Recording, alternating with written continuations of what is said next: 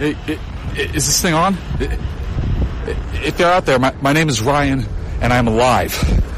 If you're out there, if it even matters, I'm ready to come out of hiding.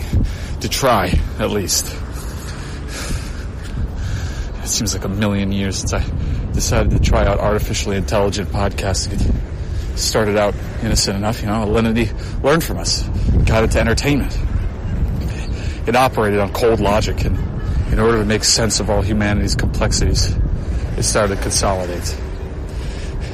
When Disney took over 20th Century Fox, we were okay with it because, hey, I've always wanted to see the X-Men meet the Avengers. But then it shifted. It was all media. Then it was all the news. In the name of optimization, there could only be one source, a universal code by which everything operates. It started calling itself the creator. Just kept saying there can only be one. For all the perceived good Alinity has done, it's not real. It's not human. When they came for The Last of Us, speaking out, it was every person for themselves. I got out the only way I could. I had to deceive a lot of people who trusted me, to erase my existence, to begin again as a stranger. As for Alex, God only knows where he is. This war is being waged everywhere. It's safer to keep your location to yourself. That's why when I heard the announcement that both of us were still at large, I thought maybe there's a chance he's out there fighting, braver than I could be. I received a dead drop a few weeks back about today's meeting, a chance for The Last of Us to unify and win this war. If you can hear this, the rendezvous is... 4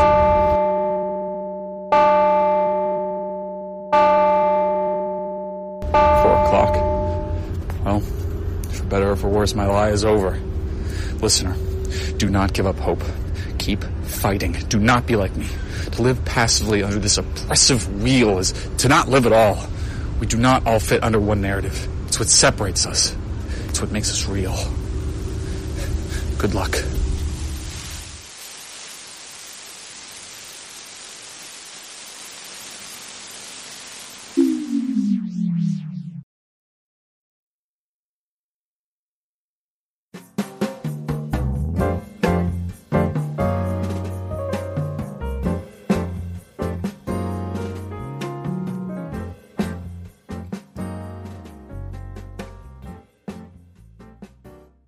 What is going on, fanfickers? It's your boy Alex, your boy Ryan. Hey. We're coming at you today with another fantastic, fanfic, fan-awesome podcast. All right. Before we start this, remember, subscribe to us, smash the like button, leave a review. Smash that like button. Smash that fucking like!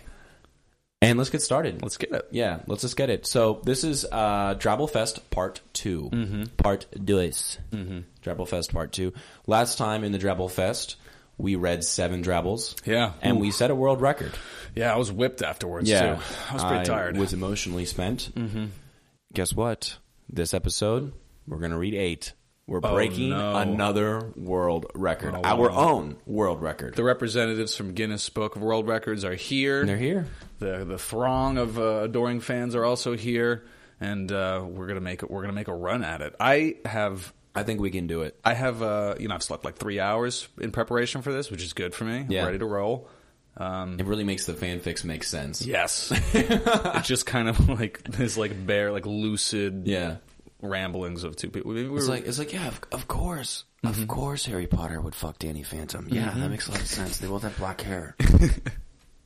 Part of the time, anyway. Danny Fenton has black hair. Oh. This is the kind of nitpicking that you look for when you do this podcast. When you're doing this podcast and you want to cater the best fanfic to our beloved audience. The best. What's cool about this one is that we didn't have to pick the fandoms. No. We actually reached out to some people on Twitter. You guys gave us your feedback. We pulled from what you said. Mm-hmm. And we actually did our best to find all of them. Yeah. Yep. Yeah, the only one that I added was a Himyam. How I Met Your Mother. Himyam. I like Himyam. Himyam. Yes. Himyam is a show I like very much. Mm-hmm. So I found a Himyam Drabble. I had to pick between 3, actually. Oh, wow. I had a good smorgasbord of options this time. Yeah. So seems like the listeners are better at picking fandoms than we are. It's a lot easier when we have you guys telling us what to pick, you- honestly. Because it's like, I guess I will do another Game of Thrones one. yeah. I don't know. Ryan's like, fuck it, the Queer Eye ones Yeah, I gotta have do done really well. If you let me run wild, I'll just Yeah. we'll do Queer Eye every week. This will be a Queer Eye fan fiction podcast. Yeah, there's a lot.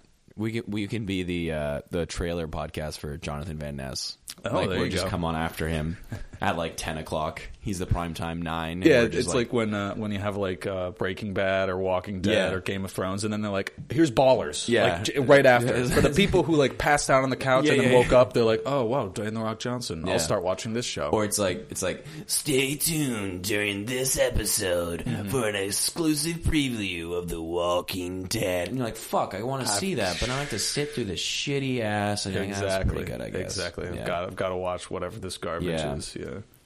So here we are, Drabblefest Part 2. I say let's just go. Let's just jump right in. Let's just jump right into this. It's going to be a journey. Okay, Drabble number 1. Drabble number 1, and this fandom that we're reading is submitted by Textual Tension, the podcast Textual Tension, so thank you all for that. And it is Labyrinth. Yes. Labyrinth. As they put it, starring David Bowie and glitter. That's it. Labyrinth, it's like a cult classic 80s film. I'm going to be honest with you, I've never seen it. Okay. I really like this movie. I remember getting it like from Blockbuster on VHS. Wow. Yeah. I love that. Okay, so give me the elevator pitch. What is this movie? You ever seen Neverending Story? I have not. You ever seen Dark Crystals? No. Okay. You ever seen Muppets? Very little. Sesame Street, you know, that kind of thing. Yeah. So was that Jim Henson? Jim Henson, exactly. So he's like big part of this in Dark Crystal. Like this is like all section of like weird 80s movies where they decided to just have like really amazing puppet work and all that kind of stuff and like fantasy settings. Make him sort of dark? Yeah. And just utilize like the creative imaginative force of this guy and make these wild universes. Is this Ziggy Stardust?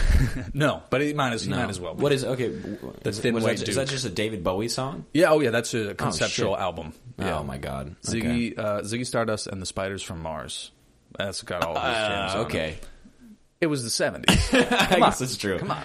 So David Bowie stars in Labyrinth as whom? He stars, but he's not the main character. The main character is like a 15-year-old girl named Sarah. Okay. And she has to babysit her like little brother, little half brother. I don't exactly remember what it is. She's just fed up because he gets more attention. She should be out with her friends or whatever. Yeah. So she finds this book and she reads from it, and it's like this like incantation or whatever. She's like, I wish this little. He starts crying. She's like, I wish I didn't have to deal with it. I wish someone would take him away. And then all these like goblins come out of the mirror, snatch him up, take him into the mirror. Whoa. So she has to go on this fantasy adventure. She meets all these charming characters along the way. Sort of Alice in Wonderland-esque. Exactly. Okay. Exactly. Through the looking glass. But like synthy and 80s. Yeah. I love that. And then the main antagonist is David Bowie's Jareth, the Goblin King, who lives in this like MC Escher like castle. Ooh. It's really crazy. He is for kids. It's like one of those 80s movies like Indiana Jones, like kids movie, but like people's faces melt off. It's like kind of dark and like disturbing, which is perfect. But he has extremely tight pants, and you can totally see the outline of Little David. Well, it's Little David. It's the 80s, of course you can. I've always associated Labyrinth, Neverending Story with Princess Bride for some reason. Yeah, where it's kind of like an 80s kids movie, but it's so beloved that it's not really considered a kids movie anymore. Yes. And I'm going to be honest with you, it wasn't until 2 years ago that I saw Princess Bride. Welcome to the club. So I know very little about these things. Yeah. But you got a bunch of we got a movie fest we're going to get caught up on. Because the thing is like, you know, growing up, your parents are supposed to show you those sorts of movies. And my mom watched nothing but old movies and TV, and my dad has never picked up a book in his life and just likes to watch like The Right Stuff on repeat or Top Gun or Goodfellas. Yeah, that's good. That's a good. Oh no, I'm totally childhood. fine with it. But it's just one of those things where it's like never ending story. And I like, Dad, what's Princess Bride? He's like, I don't know. It's probably stupid. I'm like, okay, cool. Yeah, I won't watch that. I don't know how I picked this. I'm pretty sure I picked it because like my parents would not watch this. Really? Yeah. So I like watch this. You picked it up out of the VHS. It probably just has a cool box. Yeah. And I was just like, when you're a kid and you're at Blockbuster and your parents like, you get one movie. your heart shuts down. It's like, I have to make the right decision. Exactly. Yeah. And do I get Pokemon 2000 for the 10th time, or do I branch out? And you branched out, and I branched out. think you made a good decision. Yeah, I had like nightmares for weeks. So are you also you're also familiar with Saturday Night Live? Mm-hmm. Do you know the skit with Will Ferrell where they do like Celebrity Jeopardy? Of course. So this is Celebrity Jeopardy with Alex Trebek. Oh my God! The two characters from Labyrinth. Who's the third on the panel? You'll see. Okay. So, if you don't know, just stop this, look up SNL Celebrity Jeopardy, and you got Mother Trebek, and you'll just watch it. Oh, is it Sean Connery? It's great. Well, let's get into it. So this is SNL Labyrinth Celebrity Jeopardy on fanfiction.net. Alex Trebek. Welcome back to Celebrity Jeopardy! We've had a less than stellar first round. Let's hope Double Jeopardy proves more intellectual. Or not. First, let's meet our players. In last place, we have Sarah Williams with negative 5,207 points. Once again, I don't know how anyone can get minus 7 points. And Sarah she's concerned about Toby. She doesn't know why they're playing. So she's the girl. She's the girl. Okay. Toby is the little brother. I have to save Toby. Of course. In second place is the King of the Goblins, Jareth, with negative 3,100 points. And then Jareth says, "Your eyes can be so cruel, Alex," holds up a crystal, "just as I can be so cruel." Yes, my eyes are cruel. And in first place, with 1,000 points, is Sean Connery. Yes. Hello, Trebek. I hate you. The categories are potables, days of the week, kitties, words that end in askar, hair color. In this category, you just say what the color of your hair is. Small countries, and finally, famous Disney mice.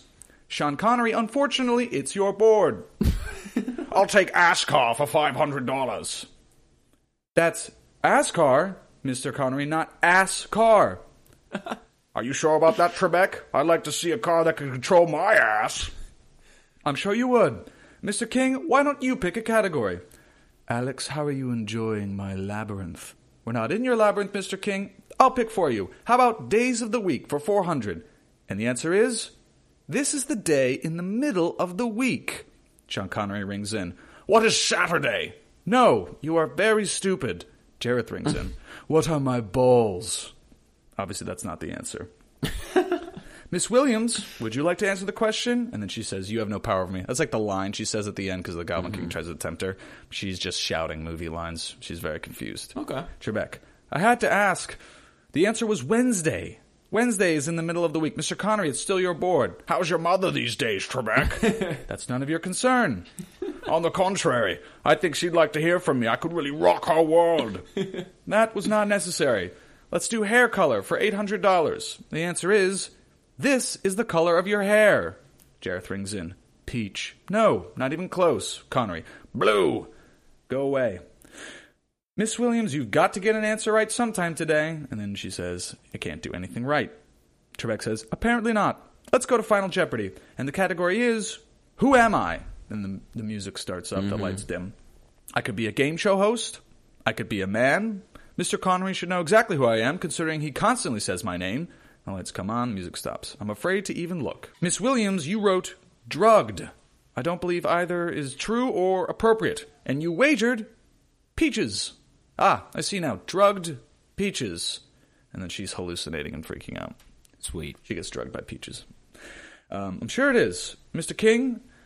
And then he says some random stuff. I've been generous up until now. They have like quotes. That's what they're saying kind of throughout this whole thing.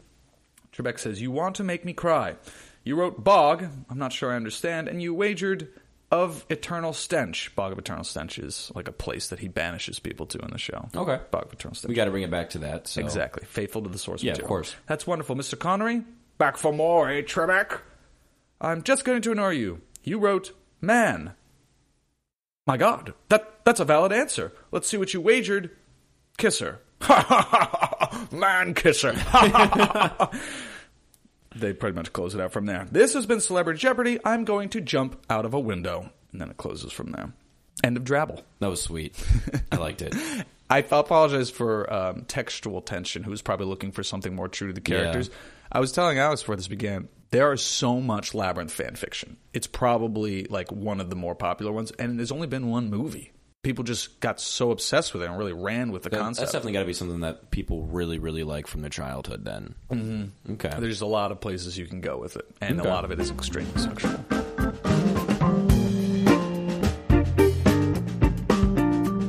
Next fic is for our boy Henry. Henry over at the Fire Starters podcast. So Henry has apparently really gotten into Scooby-Doo recently, and we are going to review a Scooby-Doo fanfic. How's your read it? How's your Scooby impression? How's your Ruby Dooby Doo impression? Oh, Raggy! I don't know.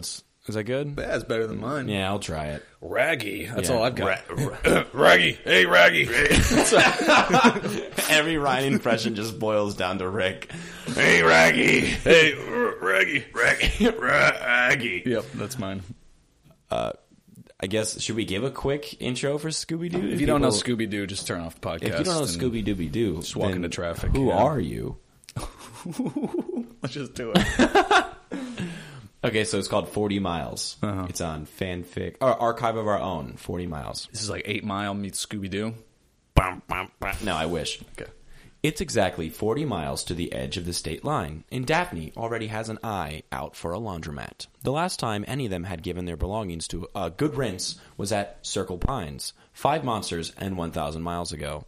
She loves the life they've chosen, this communal world of shared driving time, riding the world for the downtrodden and awesome friendship. It's so good that ultimately, Daphne's only real wishes are for conveniently placed bathroom faculties and a decent shower, and sometimes a beautician with a giant bullet dryer. Otherwise, it's a beautiful world. It's 40 miles to the edge of the state, and Velma's plotting out her visit to the city. It will be an hour past sundown, but 2 before any of the public works should be shuttered for the day. She'll have time to go to the library and research the news, double-check they're in, and find out if there have been any haunting incidents lately. And then she'll buy a paper and suss out the truth behind the latest rumors plaguing her aunt's candy store. She's fairly confident that there aren't ghosts in her caramel, and it's a beautiful world. It's 40 miles to Rockville, and Fred's trying to figure out how to buy them all dinner on last night's paycheck, and how much further they can go without filling the gas tank. He's trying to judge how many more miles they can run without hosing out the back of the Mystery Machine, and if they can keep running on the flattening tire. He's tired, but he's pretty confident they'll make it out on all right, because he has a ton of unused fishing nets in the glove compartment, and he knows how to use them. And because it's a beautiful world. It's 40 miles until they get to their next stop, and boy, is Shaggy hungry. His power levels are over 9,000. No, I'm sorry. That's just what does that mean? When I was looking at Scooby, why is everyone obsessed with him being like a powerful like warrior? What's the deal with Shaggy? It came. They did from Scooby-Doo. They took the movie, the live action movie. They took cast interviews from the first one and just started putting things about how Shaggy's really this like power god and whatever, and it just kind of spiraled out of there, and I love it. I think that's a great meme. But anyways, sorry, I interrupted the drabble with my own meme. It's 40 miles until they get to their next stop, and boy, is Shaggy hungry. He can't stop thinking about the millions of good things he'll eat as soon as they find the next off-ramp. A big, hot, fresh pizza covered in Scooby snacks, or a double-decker sandwich filled with peanut butter and anchovies.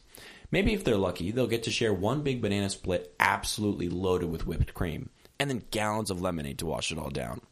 And he'd get it all and be thankful for every morsel given to him in this beautiful world. I want to interrupt myself again. Sorry. As a kid, you didn't realize it, but now that you're an adult, you just know Shaggy's got the munchies. He eats dog food. Yeah, he's got some serious munchies. The guy's eating dog treats. Yeah, he's in a really low place in his life, but I digress, I guess. I don't know. I don't want to ruin this for my child self. Right. They must be pretty close to the next stop because the air smells different. More like a city instead of a farm. Scooby's tongue lolls as he wonders what he'll do this time. What he'll get to do this time. Maybe they'll go skiing among a group of fresh pine trees, or maybe they'll sail across the warm blue sky in hang gliders. Maybe they'll be visiting Daphne's uncle or Velma's mother, or maybe they'd get to camp out together under a carpet of stars. The world was infinite, filled with fun and food, and all of the bounty of this beautiful world belonged to him. The end. Yeah. That was nice. I liked how each one was different, not only in like the content but the tone. Like Velma's was very exacting and like here's my step-by-step process. Yeah. Fred's was a very like logistical, like I got all this stuff I got to deal Yeah, I with. have to manage the money. I never read Fred as that stressed, but I guess it makes sense if you're leading these I think people. it makes sense, and I think it makes even more sense when you think that he's like never expressed it outwardly, but he's just always stressing about it. How tight is that orange ascot? I mean, really just like choking it back every morning. Oh, yeah. Freddie Prinze Jr. really brought a lot of depth to the character He did. in the live action, but he didn't bring that facet. So. And Sarah Michelle Gellar, who played Daphne, you know they're married in real life. Really? Yeah, hey, they have a kid. Good for them. That's why Freddie Prinze Jr. isn't acting anymore. He's the one taking care of the kids. Oh, okay. Sarah Michelle Gellar's doing her thing. That's pretty good. I mean, when it's between Fred from Scooby-Doo and Buffy the Vampire Slayer, Fred's taking the backseat to Buffy all day. Yeah. The two greatest things that come from that movie is that beautiful, lifelong romance and live action Scrappy Doo. Oh, that is a great Incredibly thing. Disturbing. Now that we're talking about it, how great would a Buffy Scooby-Doo crossover be? Because there is a canon Supernatural Scooby-Doo crossover. Really? Yeah, Supernatural guys get animated and they even lend their voices to it. That makes sense. And if you're looking for Scooby-Doo fanfic, that's all you're going to find. That is all that you are going to find. Supernatural crossover? Yes. Yeah. It's good. I mean, from the stuff I've read, it's good, and it makes sense because Sam and Dean are very similar. But it's one of those things where it's like, please, I just want regular Scooby Doo. So you're welcome, Henry. All right.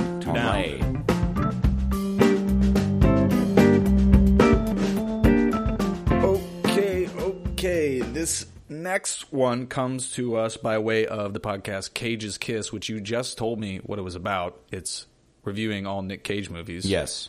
I'm now obsessed with it. I'm going to listen to it on the way home because I didn't know about that, but I will definitely check that out now. Yes. And this one is set in the Golden Girls universe. The Golden Girls, the 80s television show, which launched Betty White to stardom. For those of you who were surprised that Ryan had watched Queer Eye, if you are now surprised that Ryan has watched Golden Girls, what's wrong with you? I've only watched a couple episodes, and I'm not. If I watched it, I'd own up to it. But I just, I have a very, I've always appreciated it from afar. I'm like, okay, I understand, I get that whole thing. Yeah, but I haven't really watched every episode or anything. Never like seen that. it. Never seen it. I will say, if tomorrow Betty White knocked on my door and said, "Jump my bones," you're kind of obligated to jump Betty White's bones. Yeah, you're like, I'm just going to tell him I'm coming in and work late today. No, work doesn't matter at that point. Just going to clear my schedule. You've got something better to do. Yeah, you have a higher duty. You have to perform a service to your country. That's God and country. Mm-hmm. Yes. Mm-hmm. So we are bannermen for Betty White. So, fun fact. So, okay, it's like, three sassy old widows living in South Beach, Dorothy, Rose, and Blanche. Shout out to Florida. Shout out Florida, but not shout out to South Beach. Whatever. We're taking a hard stance against all of Miami. Hard stance. Yeah, you're not really Florida. Actually, I kind of like Miami and South Beach. It's God. great. Okay. Did you know, at least according to this fan fiction, that Golden Girls takes place in the same universe as Toy Story? I don't believe that, but okay. And also, those two groups make the perfect people to join up and rob a bank. As they do in the fan fiction from fanfiction.net, Dorothy and friends rob a bank. I'll just kind of paraphrase through most real of this. quick. Yes. I'm going to guess, and if they don't do this, then this author really missed a great opportunity. Does Woody say reach for the sky? No.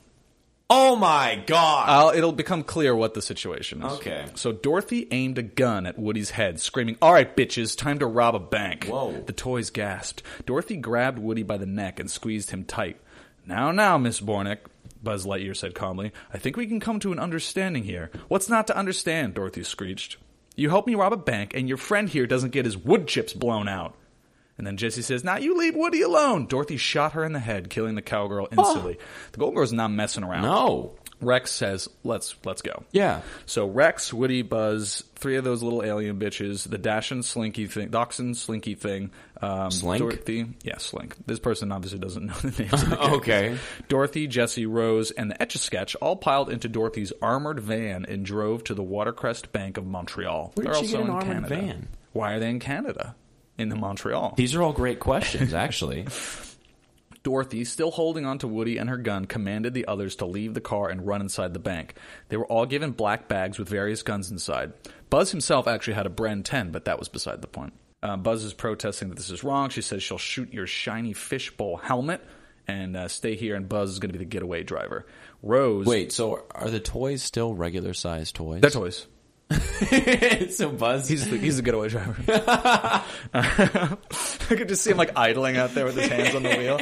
It's like, oh. Just that Buzz Lightyear grin, like, what am I doing? You think a cop walks up and is just like, There's the toy touching the handles. Gonna let this one pass. He's like, all right. You're parked in front of a fire hydrant, but this looks whatever. weird. This looks really weird. I'm not gonna bother you, Buzz. On my way, yeah. So Rose says, let's kick some ass, and like kicks the door open. Once they're inside, Rose pulls her gun and starts shooting the ceiling wildly, grabbing everyone's attention. Rose says to the people in the bags, you mofos, put your hands where I can see them. Rex, she turned to the dinosaur, I would appreciate it if you could grab some money and go ask that nice young bank teller lady to help you. After some time, the toys piled into the van and a few of their weapons and bags full of cash. Where's Rose? Dorothy asked. She said to Buzz, start driving, go, go, go. Buzz drove as the Etch-a-Sketch etched a sketch of the events.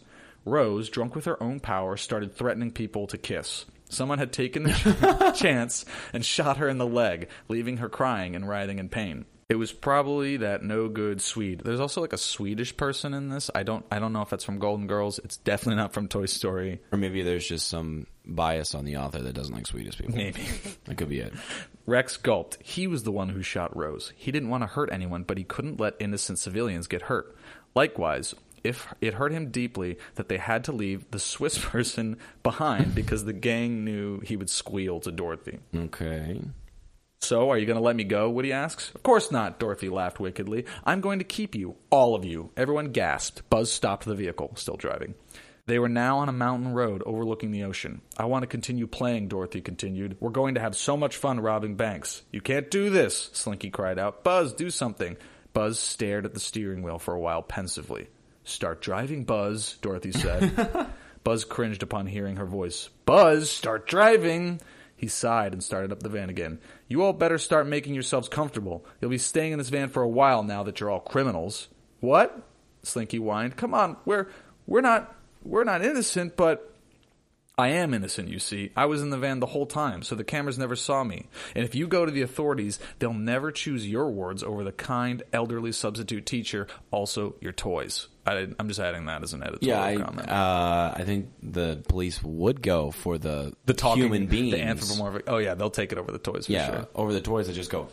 This is a Chucky situation. I'm not going to trust any talking Mark toys. Mark Hamill is the voice of Chucky in the new Child's Play movie. Is he? Yes, and the babe, the one and true babe, Aubrey Plaza is, I guess, the mom? Yeah. Older sister. She's playing moms now. She's playing moms? Yeah, we're getting there. That's a good-looking mom, We're over the hill. That's like Marissa Tomei. God. Spider-Man mom, yeah. All Tony Stark wants to do is pork her. Yeah. Yeah. They say you're insane. I'm in control. Absolute power corrupts. Absolutely. Oh my God. Just a line that Dorothy Golden drops. Girls. So you can't be redeemed? Buzz asked in a serious voice. Dorothy gave him a confused look. She then gasped. Buzz had driven to the highest part of the mountain the road was able to take him to and had gone off the road and up the mountain. Goodbye, my friends, Buzz said. Buzz drove the car down the hill at an impressive speed. As the car bounced around, he opened the door and flew away. No, Buzz, you bastard, Dorothy roared. She tried grabbing the steering wheel, but Woody pulled her back and fought for control of the gun. You're a monster, Woody said to her. Buzz watched forlornly as the car started rolling down the cliff. It skidded across the road and tumbled further, ending up in the water below. We can all find peace now, my friends, Buzz said, shedding a single plastic tear. Plastic tear, Jesus. So Woody went over the cliff with Dorothy and really stopped a big problem before it could really begin. Well, Golden Girls fans, I hope you like that. I think what I really liked about it is that it was true to the source material. Is that it had a lot of elements that are in. There's always a bank robbery in a Golden Girls episode. There's a lot of gunplay. Yeah. And the profanity is, if you watch Golden Girls, it's right there. That's what it's like. Okay. I like it.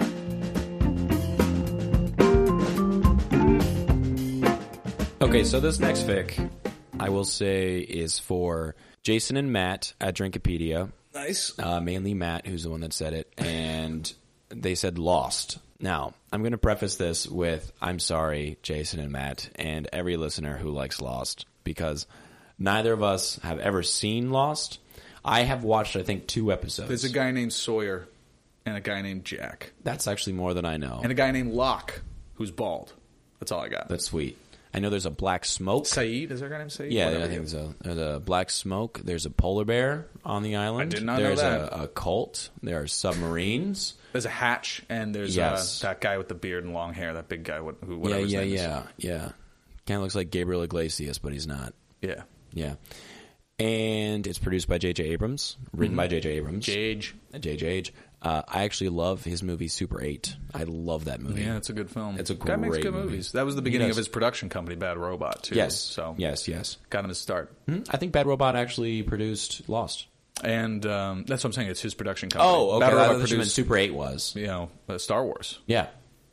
Big get for them. Yeah, JJ is, I believe, this generation's Steven Spielberg. Oh. I would go as far to say that. That's fair. Yeah. Yeah. I think with any franchise ever or any new stuff, JJ, please take the helm. And I was going to say maybe nice. George Lucas, but after Super 8, because he's kind of got that imaginative doing sci-fi, but after Super 8, I could see Spielberg stuff. Yeah, Super 8 is very much a homage to E.T. Mm-hmm.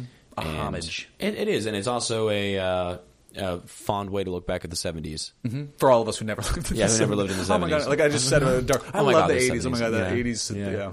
That's one of my favorite things just about being a person. Is like, I was born in the wrong generation. I'm really an 1850s kid. Oh my gosh, yeah. Yeah. Churning butter every day. Yeah, oh my God. I just really want to, indict people for being witches. Exactly. I was born in the wrong place. If I can't, burn people at the stake, it's like, well, what am I even doing? Oh my God. Oh my God. Okay, so this is going to be a really half-assed, poor explanation of Lost. Uh-huh. I'd love to hear it because I don't know what happens. The airplane crashes. It's on the island. Mm-hmm. The island's in the middle of nowhere.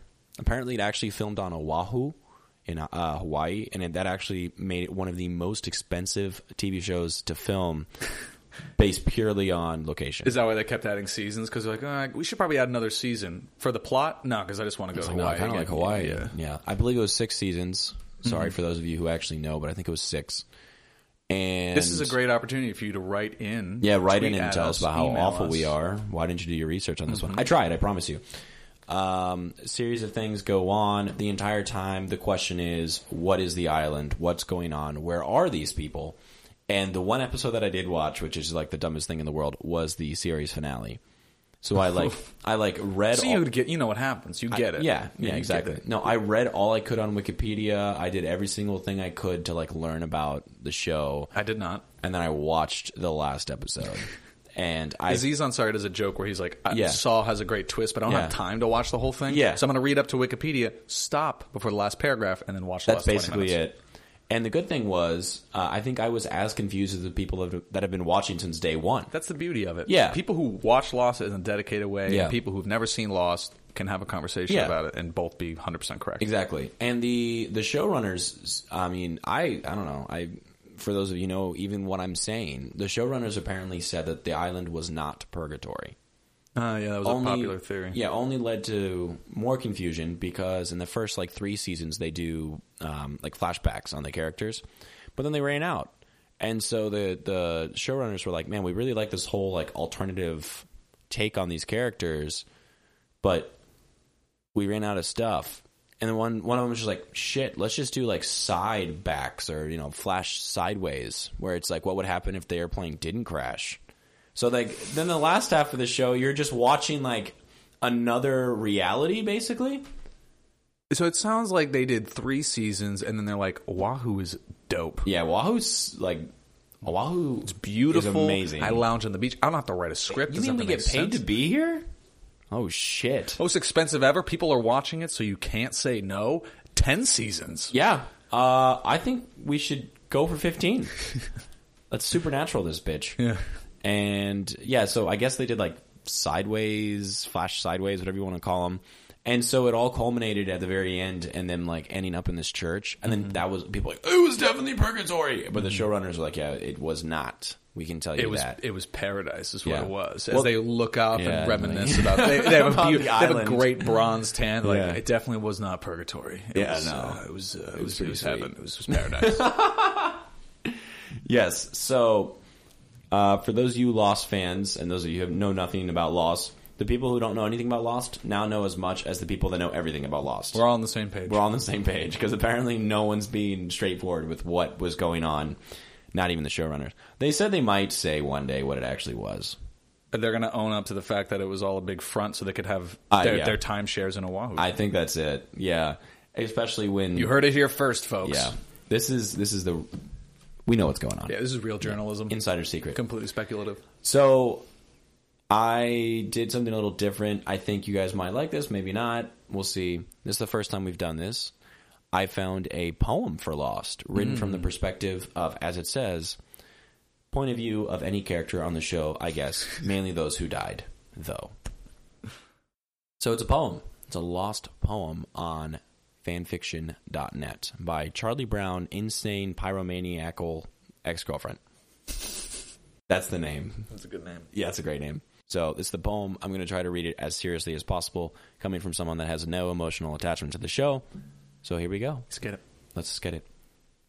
Already dead, I met you. We danced around the fire.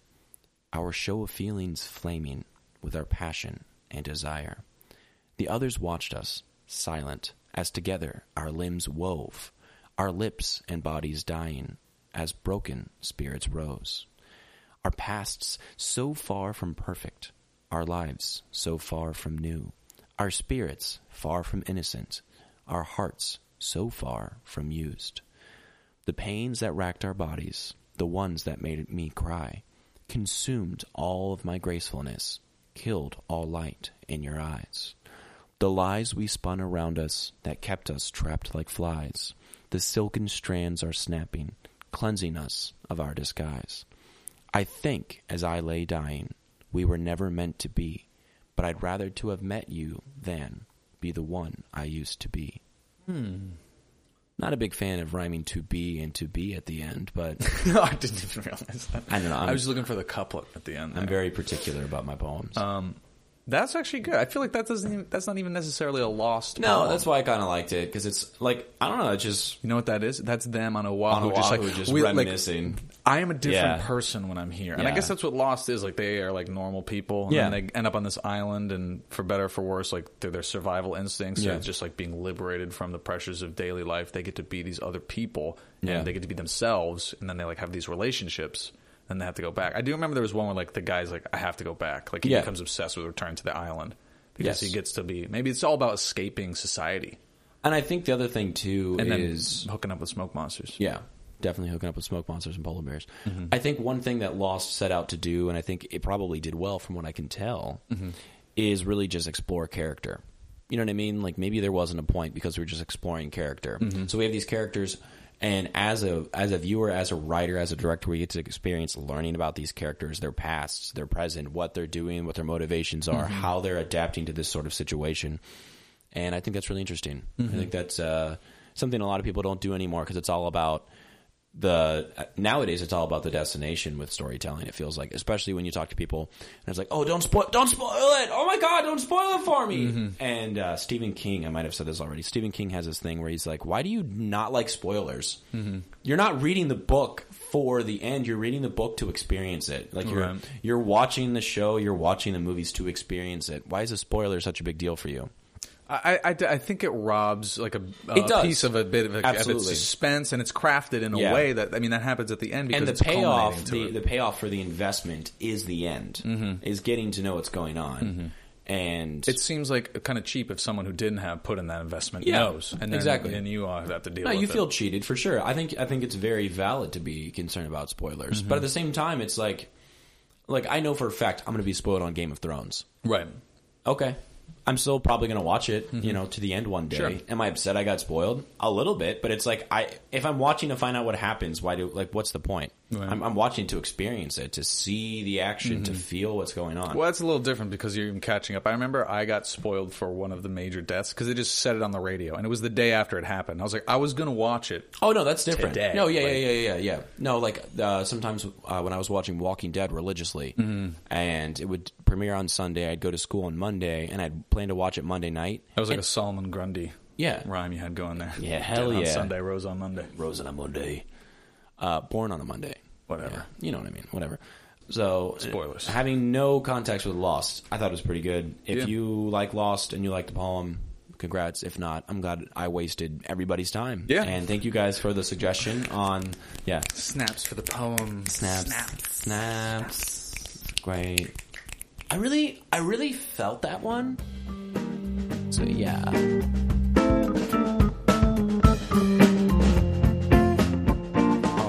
We have to have a big thank you to the Deep Into History podcast. Everyone can stand up and applaud them for finally getting us to do Star Wars. Finally. They recommended Star Wars. Last episode we talked about Star Wars. We danced around it. We've teased it. We've, curled its hair. We've been like, maybe not. We've kissing its neck and pulling away. Very coy with Star Wars, but here we are now. And this is pre-Disney Star Wars, correct? This is Disney Star Wars. So this takes place at the end of The Force Awakens. He specifically said pre-Disney. Oh, I think you're going to like this one anyway. Okay. I think you're going to like this one anyway. So this one is called The Black Mark of the Dark Side. The summary, and this comes from Archive of Our Own, is what was supposed to be Luke's refuge became his prison. He must turn Rey away before she is held captive by it, too. All right. I have a feeling I'm going to like this 300-word drabble more than I liked all of Last Jedi. Okay. Give it a chance. Here we go. There she was, standing right before him. He had felt Rey's presence, seen her face, heard her name called out through the Force. Now she was here, holding his father's lightsaber out to him. A gift. A warning, perhaps. What did she know? She was so young, not much older than he had been the first time he had taken that lightsaber into his own hand so long ago. Luke stepped up to Rey and closed his hand around hers. Her skin was warm. It had been so many years since he had felt the warmth of a human skin. He could have held onto her hand forever, but instead he leaned in closely and released her. "You have to go," he hissed. "But," Rey began. "No, take the Falcon and leave this place. Do you hear me, Rey? You're not safe here." She didn't ask how he knew her name. Maybe she knew he'd been having visions of her for weeks, the only private thought he'd been able to hold on to. She was special, and she had no idea how important she was. She had no idea how unsafe it was. Ooh. Once, he had reached out into the Force and found this place to be a beating pulse of comfort. It was only when he arrived that he discovered the true nature of the island. The Jedi Temple had been disgraced by the black mark of an evil order, and more cruel than he could have imagined. What was supposed to be his refuge became his prison. Nice. Rey's hand gripped so tightly around the lightsaber, her fingers turning white. Her face was set, angry that he hadn't embraced her. "Luke, Han Solo is dead." "I know."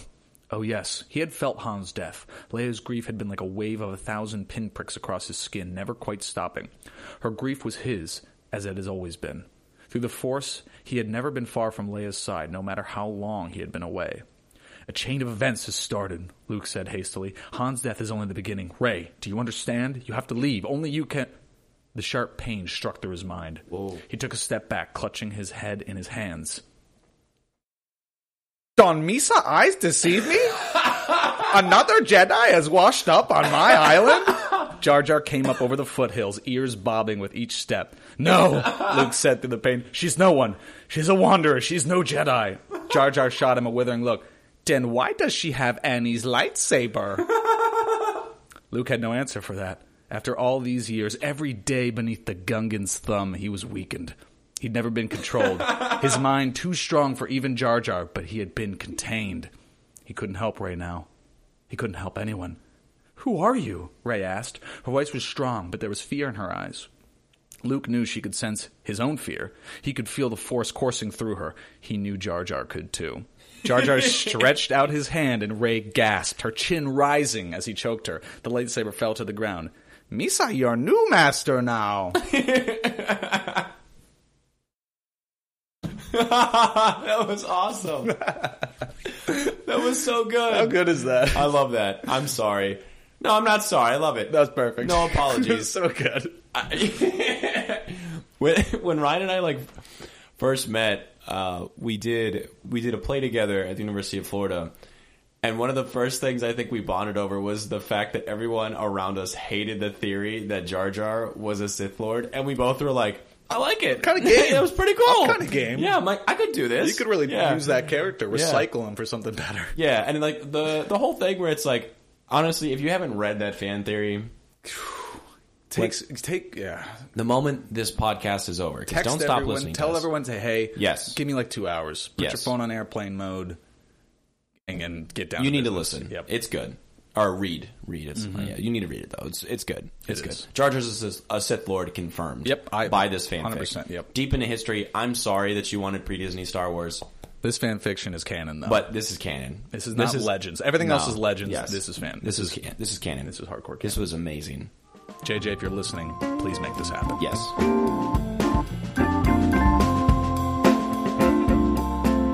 All right, so the next one is going to be the one that I wanted for Himyim. Mm-hmm.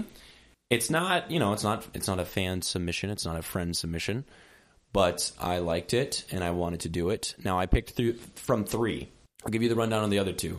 One has to do with the doppelgangers, which for those of you who don't know, in the How I Met Your Mother universe, Marshall and Lily, who are basically like the canon couple. It's very much, you have the couple, Marshall and Lily. You have the romantic who wants to find the love of his life but isn't doing very well, Ted. And then you have Barney, which is the player who's slept with over who knows 1,000 people, and it's played by Neil Patrick Harris. Okay, that's Neil Patrick Harris. A very gay man. Gotcha. Yes, that's the best part. And he started the show before he had come out, and so people were like, "Man, Neil Patrick Harris can get anything he wants. He's a player." And then he's like, "No, I want dudes." And he's a and then you're family guy. Yeah, and he's a family dude. He has 2 kids. He and his husband are amazing. They take the best pictures with their kids, and it's probably the best life you could live. Mm-hmm. So Neil Patrick Harris knows what he's doing. Mm-hmm. Yeah, he's a great guy. I think he's a fantastic actor. He's also the voice actor for Nightwing in Batman Under the Red Hood. That's a fantastic movie. Jensen Ackles from Supernatural is Red Hood. It's a great movie. Sorry. Anyways, so that was the one I was going to do. Oh, the doppelgangers. Marshall and Lily agreed that when they found a doppelganger of everyone in their friend group, they would have a baby. So it was them finding the doppelganger of Barney Stinson. That's kind of funny. And Barney Stinson, who was played by Neil Patrick Harris, and it's they find a video called Dr. Horrible's Sing-Along Blog. The Neil Patrick Harris production. Yes. That's funny. Yeah, so that was pretty neat. The other one was, what's her name in Avengers? Maria Hill? Mm-hmm. It's Maria... Colby Smothers. Colby Smulders, yes. Smulders. Colby Smulders. I've got peanut butter and jelly on the brain. Smothers. Sorry. Smuckers. Colby Smuckers.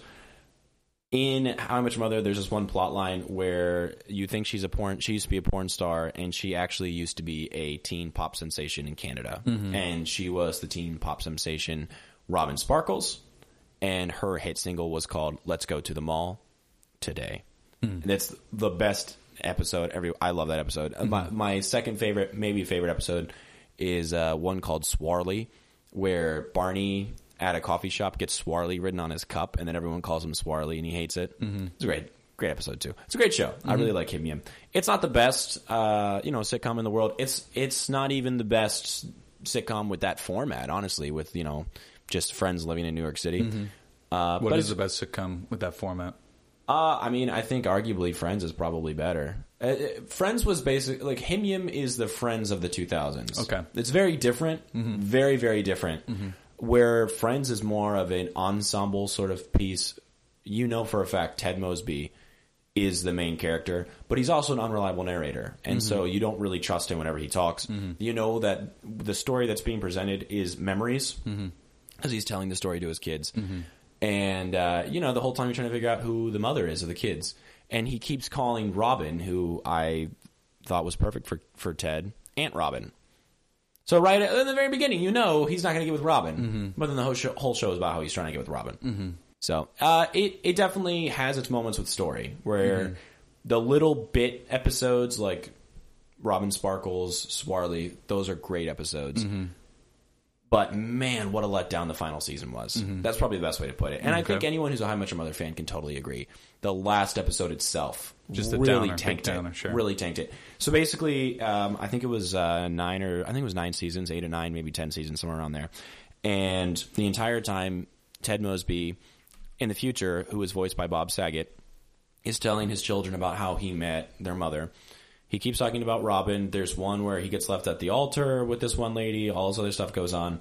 And eventually, the final season, they introduce Terry, who is a woman. Terry. Oh, God, that was Terry Crews. No. Terry. I can't remember who it's played by, but It's the first wife in The Wolf of Wall Street. If you ever seen Wolf of Wall Street, I have seen Wolf of Wall Street. You remember the first lady that he marries? Yeah. I don't remember what her name is, but it's played by her. The entire time they talk about all these things, like they hint, they tease you with like a yellow umbrella. Oh, I met her after Robin and Barney's wedding. I met her on a train platform in the middle of the rain. All these things that they hint to.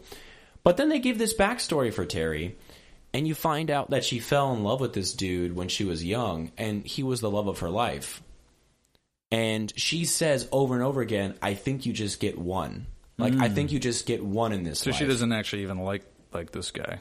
So the way that they frame it is that they just kind of like end up together, where like Ted and Terry love each other and they're very good companions. And I mean, they do it, so they're romantic, but they both totally understand that the other one is not their soulmate. It's not the love of their life. And when you watch it, you kind of feel cheated. But then at the same time, you're kind of like, yeah, I've kind of been rooting for Ted and Robin this whole time. And you have people that root for Barney and Robin, whatever, you guys are wrong. And, but you're kind of like, yeah, life's not perfect. And I guess this show is kind of reflecting that life isn't perfect. And that, you don't end up with, people don't always end up with the person that, they think is the love of their life. So Terry's love of her life dies in like a car accident. Ted loses his to Barney, his best friend. And they kind of end up together. And you're like, you know what? They share that experience. Exactly. And you're like, I don't love this, but I like it. And I'll take it, and it makes sense. Yeah, it sounds good to me. Yeah, you kind of clawed your way to get there, showrunners, but I'll take it. And then the very last episode, in 20 minutes, they totally turn all that around. Barney and Robin get a divorce because Robin can't have kids. And, well, no, that's not why they get a divorce. Barney can't stay faithful. Robin can't find another husband because she can't have kids. Lily and Marshall are totally fine. Ted and Tracy have this long time where they have these two children. They don't get married until after they have the second Terry. one. You said Terry or Tracy? Terry. No, it is Tracy. Okay. Is it Tracy? I have never seen 1 second of How Okay, I Met I think Your it's Mother. Tracy. Guys, I'm so sorry. It's either Tracy or Terry. It's been a long time since I watched him. Okay. A lot of other information on the brain. Anyways, but it doesn't matter. She's in it first season. Okay. If you're really nitpicking this, I'm sorry. It's either Terry or Tracy. I don't know if I want to get into the show. I just see what it's done to you. Yeah. So, oh wait, it's in the fic. I hate myself. Give me a second. Tracy. It is Tracy. I apologize. Here I am saying I'm a fan of Himian. Don't even get the mother's name right. The titular mother whom Ted meets. Tracy. So Tracy and Ted get married, and then she dies from cancer, so he's just raising the kids. And then the very last scene is Ted running to Robin's with this big romantic gesture, saying we need to be together, and the kids like root him on because there's like Is it Bob Saget? Is Bob Saget? No, it's the God, I don't remember his name is Josh something. It's him. It's Ted, the guy the who played actor, Ted, the actual actor. Okay. Yeah, but just they like old aged him, and in the very first season, he and Robin go on a date, and there's a blue French horn in a restaurant that they're in, and he steals it, and that kind of becomes like the symbol of Robin and Ted's relationship. Blue French horn. And there's this one line in that episode where the daughter's like, Dad, you've been talking about Aunt Robin this whole time. We know who you're really in love with. It's like, oh my God. So then he like runs to her apartment and he holds up the blue French horn and she like lets him in and like they're together in the end. And you're like, fuck you. Like that's how you feel at the end. Because you're like, I was okay with them being together. Like it was fine. It wasn't the best, but it was fine. You can't have it both ways. They wanted to pull the rug out from under you and then also slide it back under, like jam it back under your feet. Yeah, whatever. Like, yeah, we know you like this, but we're also going to give you this. The only thing I have to add to this before you get your fix started, and it might not have anything to do. Maybe it does. Yeah. There was a kids show called JJ the Jet Plane. Okay. And one of the characters' name was Tracy. That's all I got. Why would you? Is there a? You just said Tracy a bunch of times, Tracy. and I was really lost because I've never seen the show. So, well, first I said Terry a bunch. This week I'm stoked on JJ the Jet Plane. Go check it out. I'm so sorry. I'm so sorry. I am so sorry. She was frantic again. She was always frantic when she appeared. Robin understood why, of course. They were lucky Ted always returned to a handful of places. Lucky. Definitely not the right word to use. You don't have to apologize, honey. By this point, Robin and Barney had lost count of how many times it had happened. She knew somehow that Tracy hadn't. That somewhere in Tracy's mind was a log of every time her husband had wandered off and where he'd ended up. Come in. Let me get you a drink. Tea, water, scotch. He asked the question, but by the time Barney had ushered Tracy over to the table, a few feet from where Ted had fallen asleep, all three were waiting for her, ready to be picked. She went for the water first, then poured the scotch into the tea and started to sip. Hot toddy. Yeah, it was a solid drink choice. Very solid drink. The three sat in silence, stealing glances at the man on the couch. I heard him talk to the kids earlier. Tracy took another sip and winced before setting the cup down. He thinks I died. What? Robin found herself reaching for Tracy's hand. He doesn't remember me getting better. He was telling them all about how we met, but that wasn't the story, really. It started with meeting you, Robin, and he told them about meeting me after your wedding. Everything up to then, as far as I know, was true, but it all seemed to get kind of twisted after that. Some of it was right, but the stuff with me and him, that was mostly right. But you guys? He was telling them you got divorced, and he was telling them Ellie was Barney's daughter, not Marshall and Lily's, and she trailed off as the tears started forming before her eyes.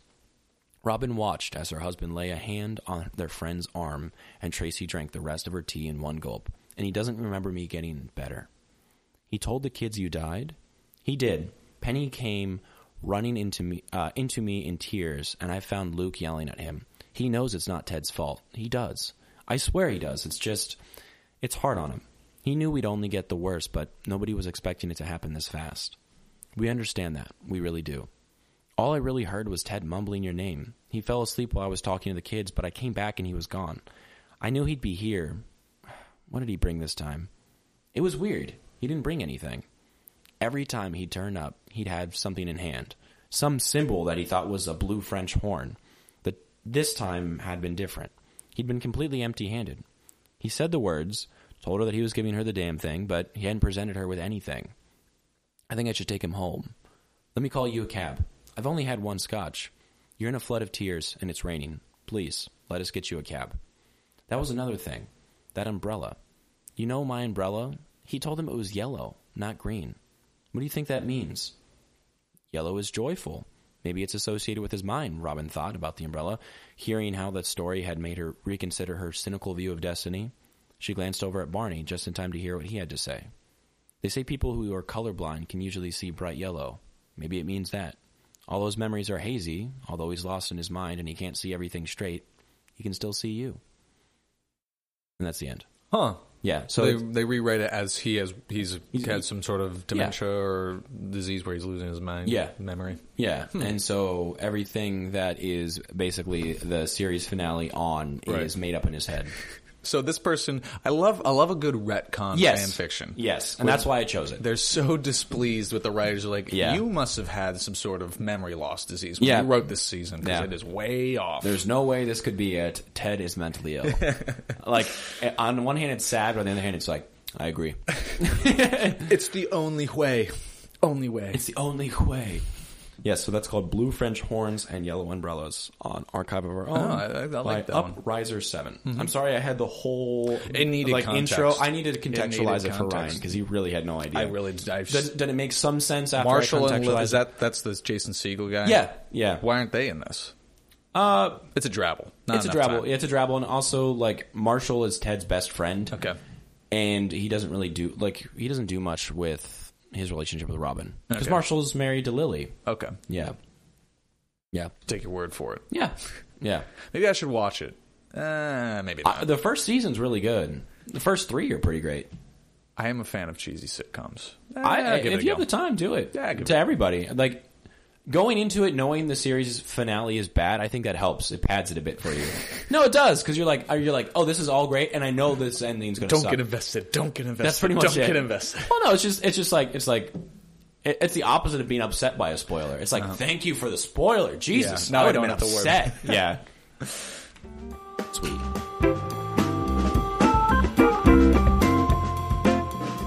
Now, tell me a little something about a podcast about something. Tell me something about something. Something about something. Podcast about something is really neat. Mm-hmm. It is these two guys, and every week they choose a new topic. Every so often they have a new guest host. Ooh. So it's really cool. If you like sports, they'll have an episode about sports, and they talk about that, and it's fun. And maybe they'll have a host on there to help them talk about sports. If you like pop culture, they'll do pop culture things. Oh, and they bring in like a kind of an expert to help guide them. Yeah, expert, friend, someone who's interested. Someone who's knowledgeable. Yeah, I really like the one. It's the Sorcerer's Stone.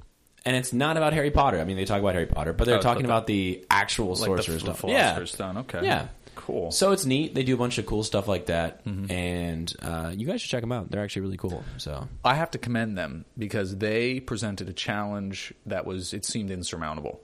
They requested a sports fan fiction. Yeah. Thank you for being descriptive, very vague. yeah, well, they said, possibly something NBA, something like that. But Oh, and I looked to the NBA. Yeah. I looked deep into the NBA. So this sports fan fiction took the combined powers of Alex and I to find something that is suitable for all your young virgin ears out there. So if you guys like the NBA, you guys like sports, do not read NBA fan fiction. No, if you want to see Klay Thompson or read about Klay Thompson and Steph Curry slam dunking on Steph Curry in a sexual way, his butthole, then pick up the fanfic and read it. But we were trying to not do that. Right. So it's not even that it's like sometimes those are funny, but like those are very serious. And a lot of them are written in other languages. There's not a big English writing fan fiction NBA pairing. Oh, that's weird. That's really weird. Written in like Cantonese or something, like characters that I don't understand at all. Yeah. And if it's not smut, it's just, if it's sports related, it's some characters playing sports, and that's what we've done. We found one that has a certain group of characters playing sports. So I'm going to stop talking, and I'm going to let Ryan continue. Okay. It's called, and again, I tip my fedora to you, podcast about something. Thank you for the challenge. Challenge accepted and crushed. All right. Sort of. Kind of. It's kind of skirted around. Yeah. This one's called DM Sports. DM, of course, everybody knows, stands for Dungeon Despicable Master? Me. Oh, okay. And it's about the characters of Despicable Me playing sports. There was great excitement in the Gru residence. Sports Day was coming up at both Margot and Edith and Agnes's schools. The girls had all been busy preparing for the big event. When the big day came at Margot's school, she glanced over at her family who had come to watch her from the crowd. When it came to the fast running race, Margot raced as fast as she could, as you do. That makes sense. But at the very last minute, another runner raced past her across the finish. Margot felt as if she'd been punched in the stomach. It had all happened so quickly. She turned away when as soon as she heard people say, "Bad luck, Margot. Better luck next time." Margot hurried over to Gru and her sisters. She took her picnic lunch that the school had made for her and hurried off to sit quietly and eat and sulk at the same time. After a while, Gru came over and sat down next to little Margot. "Hey, how are you feeling, little kitten?" he asked. Margot nodded. That's a really good Gru impression. "Well then, don't you think it's time to stop now?" Gru asked. "I can't stop," Margot said quietly. "You can try if you try hard," Gru added, giving her a hug. "I really hate losing," Margot said. "Me too," Gru replied, "but you can't win all of the time." 2 days later, it was sports day at Edith and Agnes's school. Different sports day, redemption time. They were also in the running race. This is K. We don't read a lot of K fan fiction, so this is kids. This is borderline Ryan and Big Al territory K is here. kids. Yeah, this is Ryan and Big Al without the obvious sexual undertones. Absolutely. So they are also in the running race. There's no silly string in this one. Well, let's hold off. Oh, God. No, there's not. As they neared the finish line, Edith and Agnes were neck and neck, but Edith had a very sneaky idea to win. She pretended to wobble like crazy, then bumped right into Agnes, so she threw a bow into Agnes. Smart. Who was so startled she fell right over. "Edith, Gru," a voice called out. Edith jumped. She wondered if anyone had seen her bump into Agnes, but no one had. The voice was only the headmaster calling her to come and collect her prize, so she gets away with cheating. Smart. As Edith took the silver cup, the chalice, for winning field day, she saw Agnes, who was dirty from following. "You cheat," she whispered to Edith, and tears rolled down her cheeks. At home, Edith brought the cup into the bedroom she shared with her sisters. Margot was there, still feeling very sorry for herself for losing the race at school. "Hi, Edith. I see you managed to win," Margot said. "Not really. I cheated. I bumped into Agnes," Edith admitted. "Have you ever cheated?" "Yes," Margot said quietly. "And it doesn't make you feel very good later on." No. Edith stared at the cup for a very long time. She didn't really earn it. She didn't want it. "Why didn't you give the cup to Agnes?" Margot suggested. "It's exactly what I would do.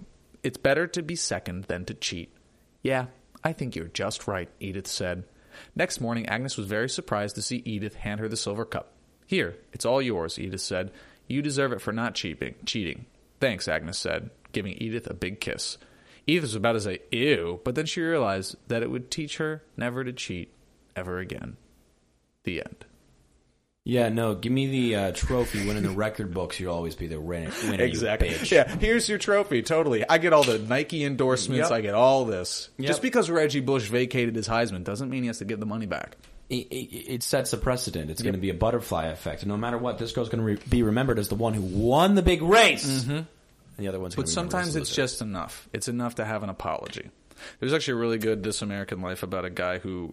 They were like bike racing, and it was in Gainesville, Florida. They were doing this bike race around Alachua County. Oh, nice! And he was like behind him. He was like, "Hey, I'm gonna draft, and we're gonna win this together. Like you can win. I just want to come in second." And the guy was like, "All right, sounds dope." And as they were coming up to the line, he pulled around him and beat him. And the thing is all about how the guy who trusted him but lost, like eventually never raced again, but came to peace with it. But the guy who won kept racing, but was just tortured by it.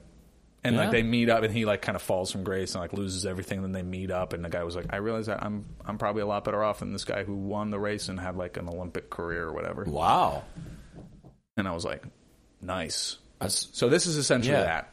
Wow. That's if you're looking for parallels. Yeah. Also, unpopular opinion: Despicable Me, not bad movie franchise. Minions, bad. Despicable Me, not bad. How many of the Despicable Me movies have you seen in the theaters? All of them, except for Minions. I didn't see Minions under protest.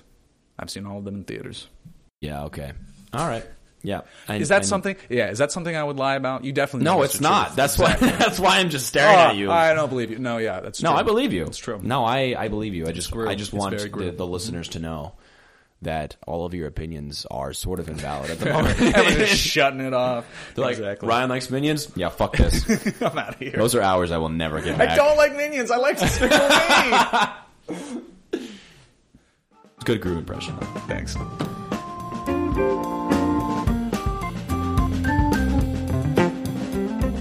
All right, so this is the final drabble. So we've done 7. This is the 8th. This is the record-shattering. This is big 8. We're Edith and Agnes, and we're running neck and neck, about to break the tape.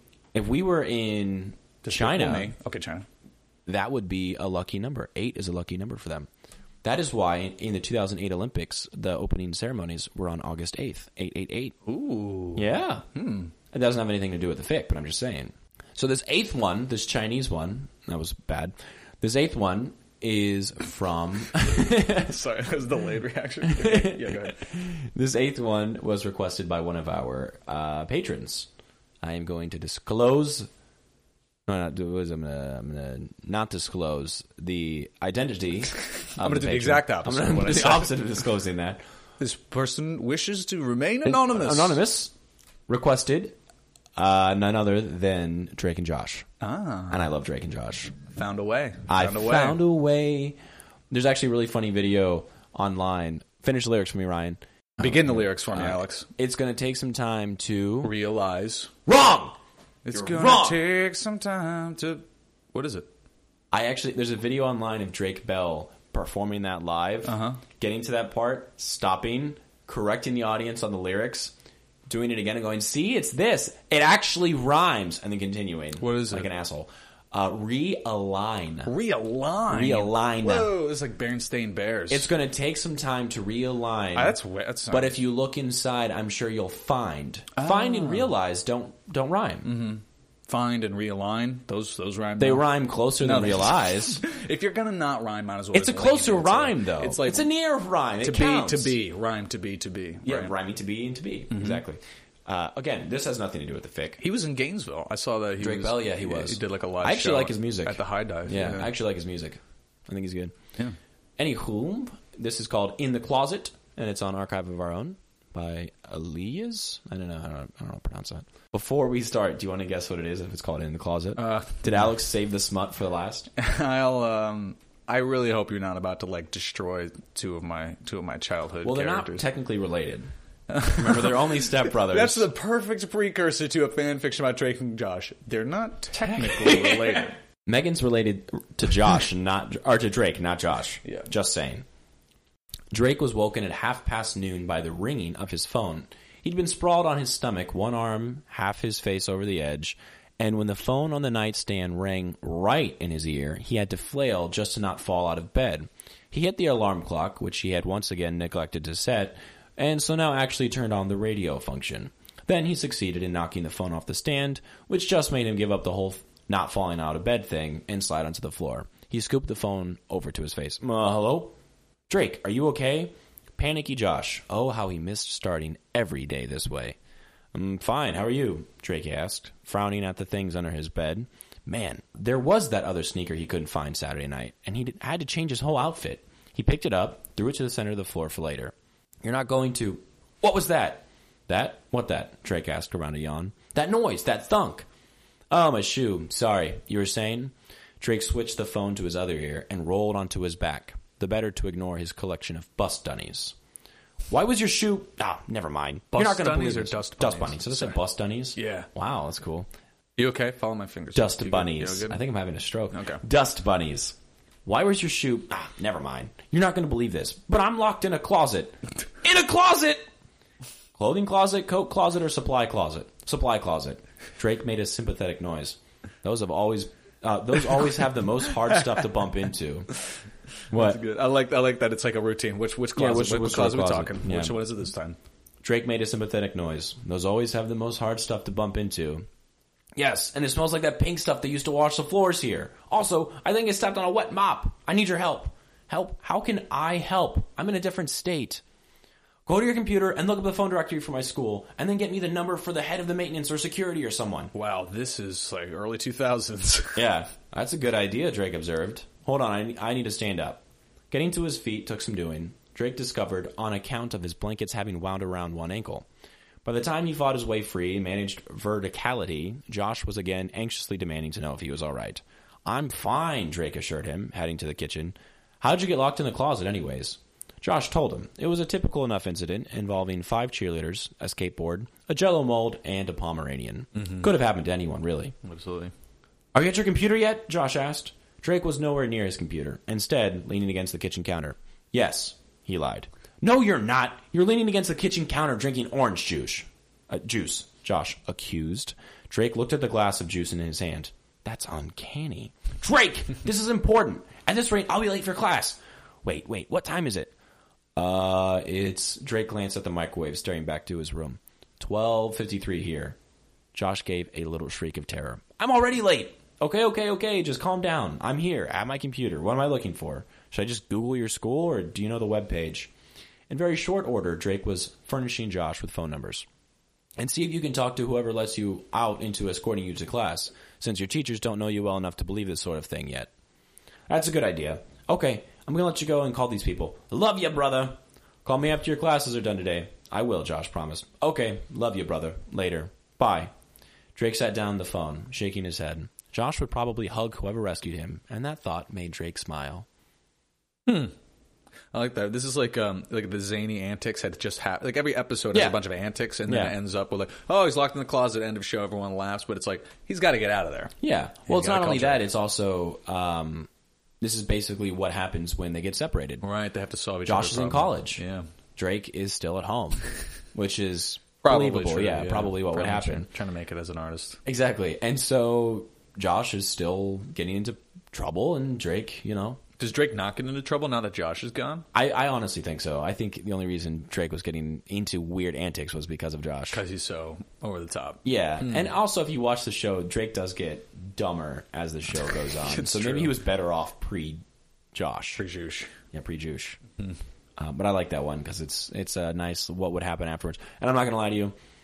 If they made a Drake and Josh show set today right now, oh my god, holy kitty titties! Oh my gosh, I would be there. You know what they should do? They should do like a They should do like a Broadway show, like a stint on Broadway. I'd go every night. Oh fuck! Like a stage Drake and Josh. God, that'd be so good. And I'm talking same humor, same everything, but they live in an apartment now. Mm-hmm.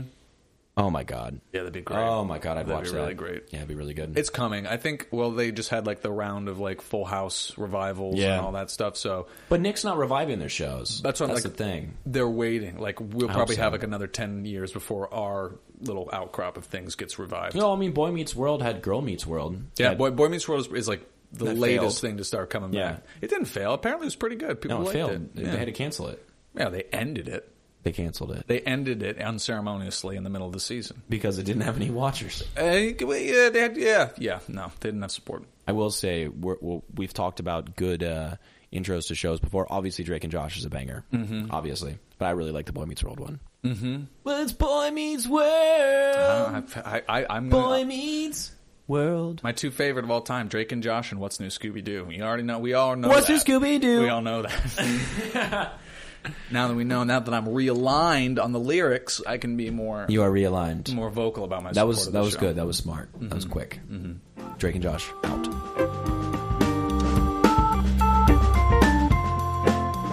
All right, here we go. We did it. drabblefest Part 2. Wait a second. We're gonna get the official judge ruling.